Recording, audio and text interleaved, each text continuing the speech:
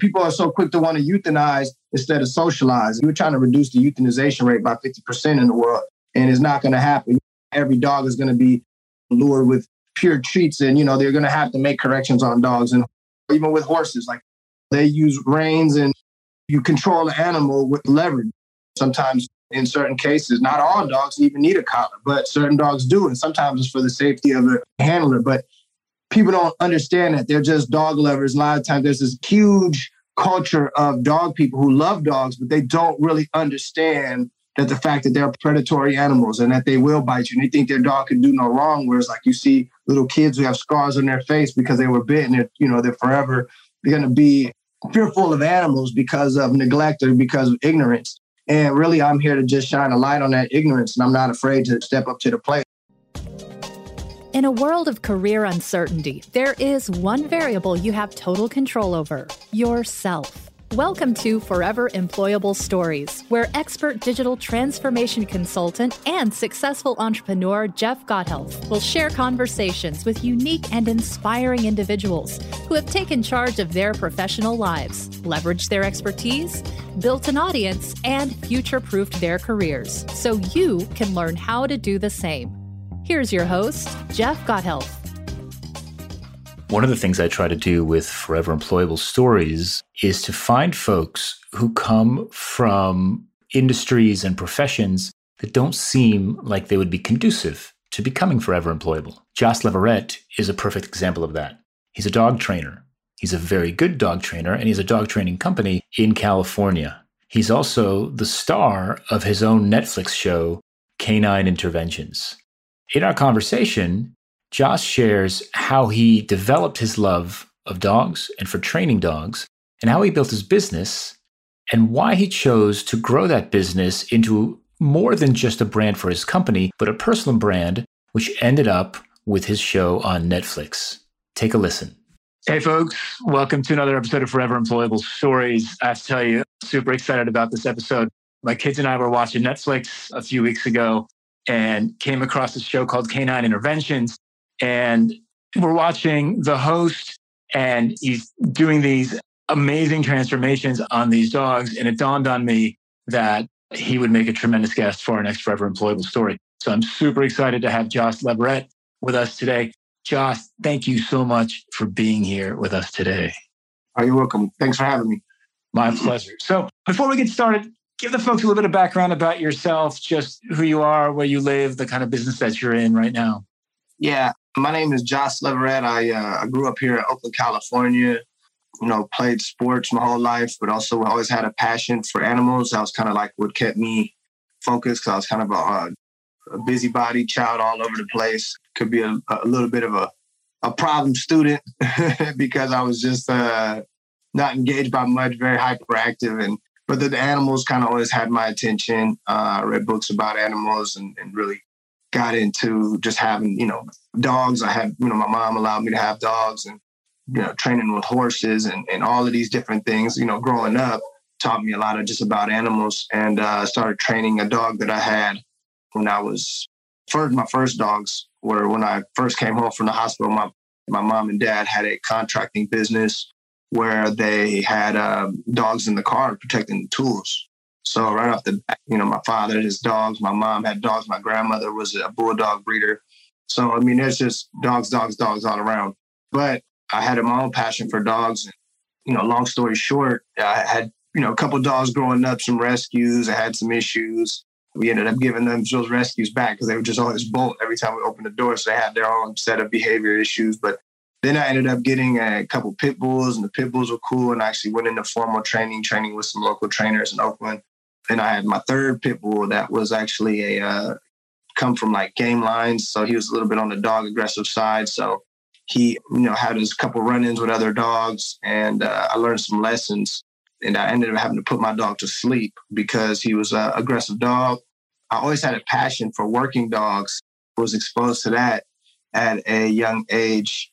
I had this pit bull, but I learned about protection training, got exposed to that. So then I ended up, those pits kind of came and went. And, I ended up getting a little older, playing sports in school and stuff like that.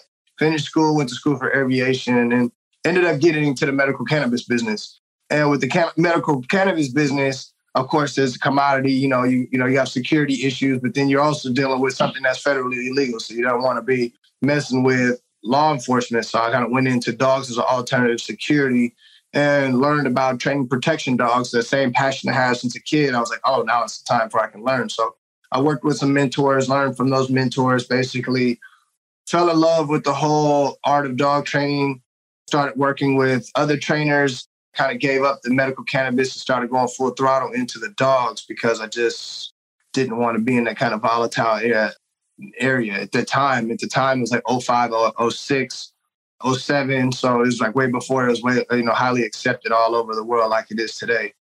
Took a job because I had not such a great run with the cannabis and ended up having to liquidate that business and going to work with one of my football coaches from high school. And when I went up to Washington State to go work for him, I took my dogs and my passion for training, and I found another training club and basically started working with a couple of other dog trainers. Ended up meeting a mentor who took me under his wing. He was like a 70-year-old guy, 65-year-old guy at the time. And he kind of just like, hey, I'll show you this business, and some people, they train for trophies and we train to pay the bills, So I actually learned how to really make money doing the business versus a lot of my counterparts. They all do it. A lot of them want to focus on competing and trying to be, hey, who's the best and who's get the best points. And I'm like, who can make the most money? Like, who can help the most people?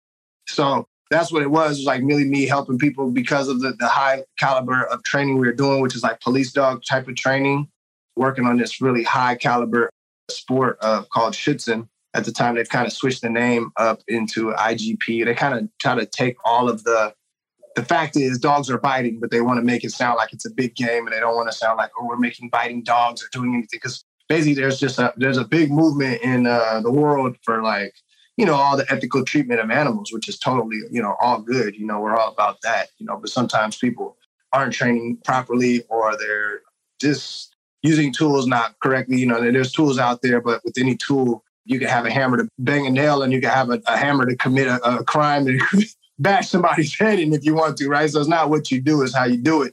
Mm-hmm. And basically, like I said, I learned the business, started a business in San Jose. Well, I came back from Washington State with this new set of skills and figured I wanted to start this business because I got laid off. The recession just happened.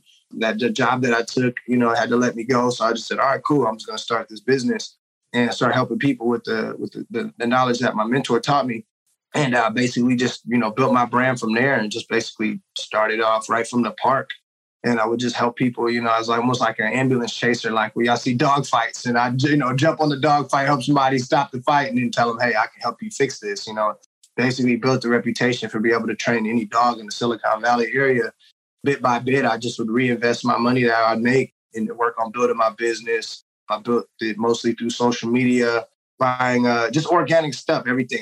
Buying shirts so people could see, buying banners, going into trade shows, going all these things to kind of get my name out there. And 10 years later, I always had it in my mind. I worked with several celebrities. Some of my clientele include like Kevin Hart, Marshawn Lynch, Steph Curry, Robert Parra, who owns, a basketball team and a big IT company. Basically, I just, part entrepreneur, part dog trainer, just created a kind of dominance in my space in the Bay Area. Long story short, it ended up getting me a show and we're still doing it. Amazing. It's a super interesting story. And the hustle is clear there. The fact that you're doing what you can to build your brand. I'm curious, what made you realize or when did you realize, how did you realize that this could be bigger than just a dog training business? Because clearly there's much more to it than just dog training. Like, what gave you the sense that we could do a lot more than this than just dog training? When I was in the medical cannabis space, I went to look out. I'm also into muscle cars and building, muscle cars, everybody Chevelles and Camaros, stuff like that from the 60s and 70s. And I went to go look at a car. And when I went and looked at a car to this guy who had a car shop, I was talking to him about buying this Chevelle that he had, but he also had all these German Shepherds walking around. And at the time, I was like, in the cannabis space, and I had pit bulls, but I was like, man, I probably could use one of these big German Shepherds. So I basically, he actually exposed me to the fact that these German Shepherds were selling for like $30,000, $40,000, fully trained. So I said, what? I didn't realize that. And they're speaking German to him. And I just said, wow, like, here I am in a space where I'm like, it's a little bit of a volatile space. It's a little bit sketchy, and I love dogs. Let's explore this. So I bought a German Shepherd. He had some red paint on him. And so I named him Camaro, and that was the first dog that I actually bought. And then later on ended up training and selling. So I've sold him for like $6,000-7,000, which was great for me. Because here it is, a dog that I bought for, less than $1,000. And I was able to, train this dog and turn a profit. From there, it just, I just kept building my business. I just kept going and training a lot of dogs, using that same knowledge that I have from working with the high level protection dogs, but being able to help all dogs just because of my understanding of behavior. Super interesting. When I was looking at your site and I was trying to get a better sense of everything that you're doing on your site, you've got online training videos, you have a newsletter, you have a community that folks can sign up for. Why do all of that? Why provide all of that? In today's age, basically, we need to, maximize all opportunities. And, when you have a newsletter, you can capture emails, get value, get emails so you can, nurture those email relationships and hopefully build clientele from it. And when it comes to community, that's just, a lot of times people aren't just ready to just buy right away. They want to know who they're buying from. They want to do your due diligence. So making social content and doing all these things creates, reputation and credibility. Pretty much what I do, just try to do as much as I can to make people feel comfortable being a client. It's super interesting. I come from the tech world, and the folks that I see doing this in the tech world always talk about newsletters and building that. But it's really interesting to hear you say that this is clearly a tool that it doesn't really matter what the subject is, as long as there's a community around it and a set of folks who are interested in a particular topic. You can build that community, you can build that conversation, and then ultimately you can develop a business from that as well and grow that business. And what's fascinating about your business is that as you've been telling the story, it's grown from an idea to a dog to seeing people and helping out. And then you make a transition to TV, which is where I discovered you on Netflix, which is super exciting. How did that happen? Talk about the transition to TV. How did you make the transition to TV?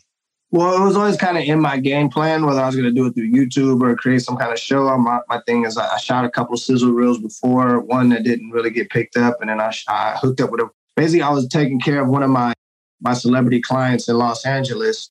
And one of his friends who was doing art for him, painting and things like that, she says, hey, she kind of saw my charisma. She saw how I interact with the animals. She saw the training. She was blown away by it. She said, hey, would you be interested in doing a TV show? So she introduced me to her fiance at the time. We hit it off pretty good. And I just went down to the production studio, to the production company. They said, yeah, we like him. Let's sign him. Let's shoot a sizzle. So basically a sizzle reel is like a teaser for the show and to try to shop it to the other networks. And basically, we shot a sizzle and it didn't really get picked up for a while. And I thought I was actually going to get out of that contract because I actually had somewhere else I was going to actually take my skills to, but I was already in contract. So I went ahead and went with it. We ended up getting picked up by Netflix and they were interested in the project. So then we hooked up with the whole production team and we moved forward with the whole process. Basically shot it. And right the last day of the shoot, COVID happened. So we had to do all the editing remotely but we were able to put together a nice project. My director was great. Is really telling our story. She allowed me to stay organic. I was very passionate about staying organic and not being your typical cliche reality show. Wanted to make it more of a documentary style versus like a reality show, And I think she was pretty good at kind of getting that message across using pretty good cameras and being able to really tap into the heart and emotion of people, dogs. Yeah, it looks great, and it does definitely come off with that documentary feel, which is super cool. So just out of curiosity, what's it like making a TV show? What's the best part of making a TV show? Well, the thing is that when you're making a TV show, it's pretty cool. I actually made my own reality show in 2009. I made 3 episodes with my editor, who's here actually right now. And we shot a day in the life of Cali Canine. So we went to these 3 different stores, 3 different stores. We kind of jumped around and we just never really pushed it. We just put it on YouTube and it was kind of like just something that if someone looked at Cali Canine and go to my YouTube channel, they'd be able to watch it and fall in love with the whole process. So just like now, people watch it and they say, oh man, I love your show. Now I want to do an online training, which is a real smaller version of that. Now it's like, a lot more eyes on it now, of course. yeah, I was already kind of used to being on camera and talking to the camera. So it was really nothing really new. I just did it. I'm pretty naturally comfortable with just public speaking and camera work and talking to people. So it's pretty much all we did, just having 3 cameras and a sound guy and a light guy and a director and a bunch of staff to support. But other than that, I was pretty much already comfortable doing it. So it was just a matter of just wanting to get my story out there. Right on. What's your favorite part of making the TV show? It was all pretty fun. It was just knowing that I'm getting my message out there and knowing I can be myself. A lot of times, actors are actually acting or being somebody else. A lot of times in film, a lot of people, the network wants you to be a certain way. And the one cool thing about working with Netflix is they allow you to be a little bit more raw. It was just, I was allowed to be organic. So that was the main part. I just wanted to be able to rep my brand and know that it was going to be a huge opportunity for me, being that so many people were going to see me. So I was just looking at it as a big time marketing play and as a just exposure. I've been doing the same work. It's nothing different than I've been doing this whole time. It's just now we put on TV.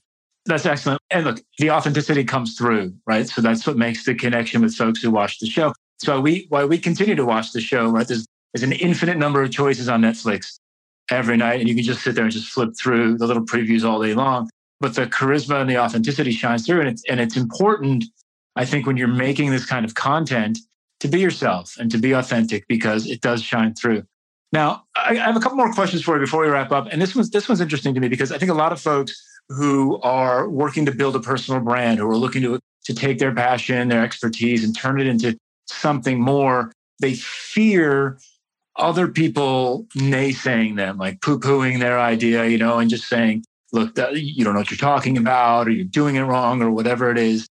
And in kind of prepping for this interview, there are some folks who have actively said they don't like your methods, and they've not been shy necessarily about sharing their opinions. And so when people see that, that's inevitable, right? You're never going to please 100% of the people all the time, right? And so you believe in yourself, you believe in your work. What advice do you have for people who naysay your work, or what have you done to kind of deal with the folks who maybe don't like what you're doing or critique it? Well, since I started the business, me being a young African-American kid coming into Silicon Valley, making this name for myself, having this flashy obedient style and doing the protection, people don't understand the art. They just, a lot of it is kind of over their head. And what happens is they just, if I don't join their organization or do it the way that they do it, or didn't go to the school that they went to, then obviously, then to them, it's not right. And you can put 1,000 dogs in front of me and I'll train all 1,000, and I'll guarantee that those same people will have to walk away from half of the dogs that I train. So I really don't worry about it. I know I'm an expert at what I do. I know I've changed lives, tens of thousands of lives. This is nothing overnight. This is nothing that was done for entertainment. I've built great, long-lasting, forever relationships with my clients who have changed their lives. I have a background in horses. I have a background in understanding. My understanding for animals is so much deeper than what a textbook could ever teach you, And I think that a lot of people are, jealous, or they just don't like you. People won't like you. Guys didn't like me in 5th grade because I had the pretty girl in school. That's just what it was. It's just, there's be those kind of people. So you just have to believe in yourself. Make sure that I can talk dog training with the best of them. As far as I'm concerned, the people that I learn from are the Ferrari and Lamborghini mechanics. They're not working on your average everyday commuter cars. You know what I mean? It's just a whole nother level. So if you can't talk that talk with me, if you can't go in there and turn around the whole police department, if you can't go in there and train, an aggressive Rottweiler or pit bull that's taking out people and people are so quick to want to euthanize instead of socialize. We're trying to reduce the euthanization rate by 50% in the world, and it's not going to happen. Every dog is going to be lured with pure treats, and they're going to have to make corrections on dogs. And even with horses, they use reins, and you control the animal with leverage. Sometimes in certain cases, not all dogs even need a collar, but certain dogs do, and sometimes it's for the safety of the handler. But people don't understand that they're just dog lovers. A lot of times there's this huge culture of dog people who love dogs, but they don't really understand that the fact that they're predatory animals and that they will bite you, and they think their dog can do no wrong. Whereas you see little kids who have scars on their face because they were bitten, they're forever going to be fearful of animals because of neglect or because of ignorance. And really, I'm here to just shine a light on that ignorance. And I'm not afraid to step up to the plate. Netflix didn't make me. I'm a self-made guy. So, whether I have a TV show or not, I'm going to keep on going. My content will still go. And I'm going to continue to help people. And again, a lot of times, they try to cancel my show before it even came out. So they didn't even give it an opportunity. They just, people saw, oh, there's a band. Oh, he's got to be bad. Oh, he's, and I'm representing for my culture. I came on there, a young Black guy, gold chains, tattoos. I mean, this is what a lot of times America's fears. I mean, in America, we have this whole thing about the police killing, young Black men left and right, and I'm representing, I'm trying to change the narrative, but I'm not going to change how I look to please others. I'm doing it my way. I know my way is the right way, and I'm very confident in our abilities. I've helped so many people. I teach so many people. I help so many families, and I allow dogs to survive, and if they don't like it, oh, well, I mean, I know my life. I know my work is good. So you can't pay attention to all the naysayers, man. There's always going to be hate, people who don't want to jump off the porch and make it happen, people who they're doing too much aiming before shooting. For me, I just kind of start shooting. But I also knew that, some of the people I learned from are dog PhDs, they're dog behavior PhDs and psychology PhDs. So they're not coming. I'm not living. I didn't learn from dummies. I learned from some of the best to do it. So for me, I don't really get caught up in it. I just continue to move forward. Good for you, man. And look, I think you said something really powerful, which is when somebody becomes visible and highly successful, obviously the critique spikes. Everybody thinks you're an overnight success. I didn't hear about him yesterday, but now I know about him, right? But the reality is you've been doing this for years and years and years. That's 12 years doing this every day. I mean, thousands and thousands of dogs. I have a whole team of trainers, and I have a whole team of clients. And just, there's just so many dogs that I've worked with. So it's kind of even hard to even pay any mind because I know what I've done to build this. But, if you're weak, people will, take you down and make you not follow your dreams. But I'm a very persistent person. I'm very strong-willed. So, I mean, none of that stuff has really affected me. I mean, I addressed the petition, but I don't spend too much time pondering over what they're thinking about me because I know what I'm doing for the world. Amazing. Amazing. And you're doing amazing stuff. Josh Leverett, thank you so much for sharing your story with us, your forever employable story. I was thrilled to chat with you. Best of luck to you, and I can't wait to see what you do next. All right. Thanks so much. Hey, it's Jeff. Thanks again for joining me for this episode of Forever Employable Stories. If you enjoyed the show and learned something new, tell a friend. The best way you can help us grow is to subscribe to the podcast on your favorite platform and send this episode to someone you think can benefit from it. As always, feel free to reach out and connect on LinkedIn. I'd love to hear from you. Do you know someone who has a great forever employable story? Someone who has built a platform and an audience using their unique skills and experience? If so, I want to talk to them. Send me a note at jeff@gothealth.co and let me know.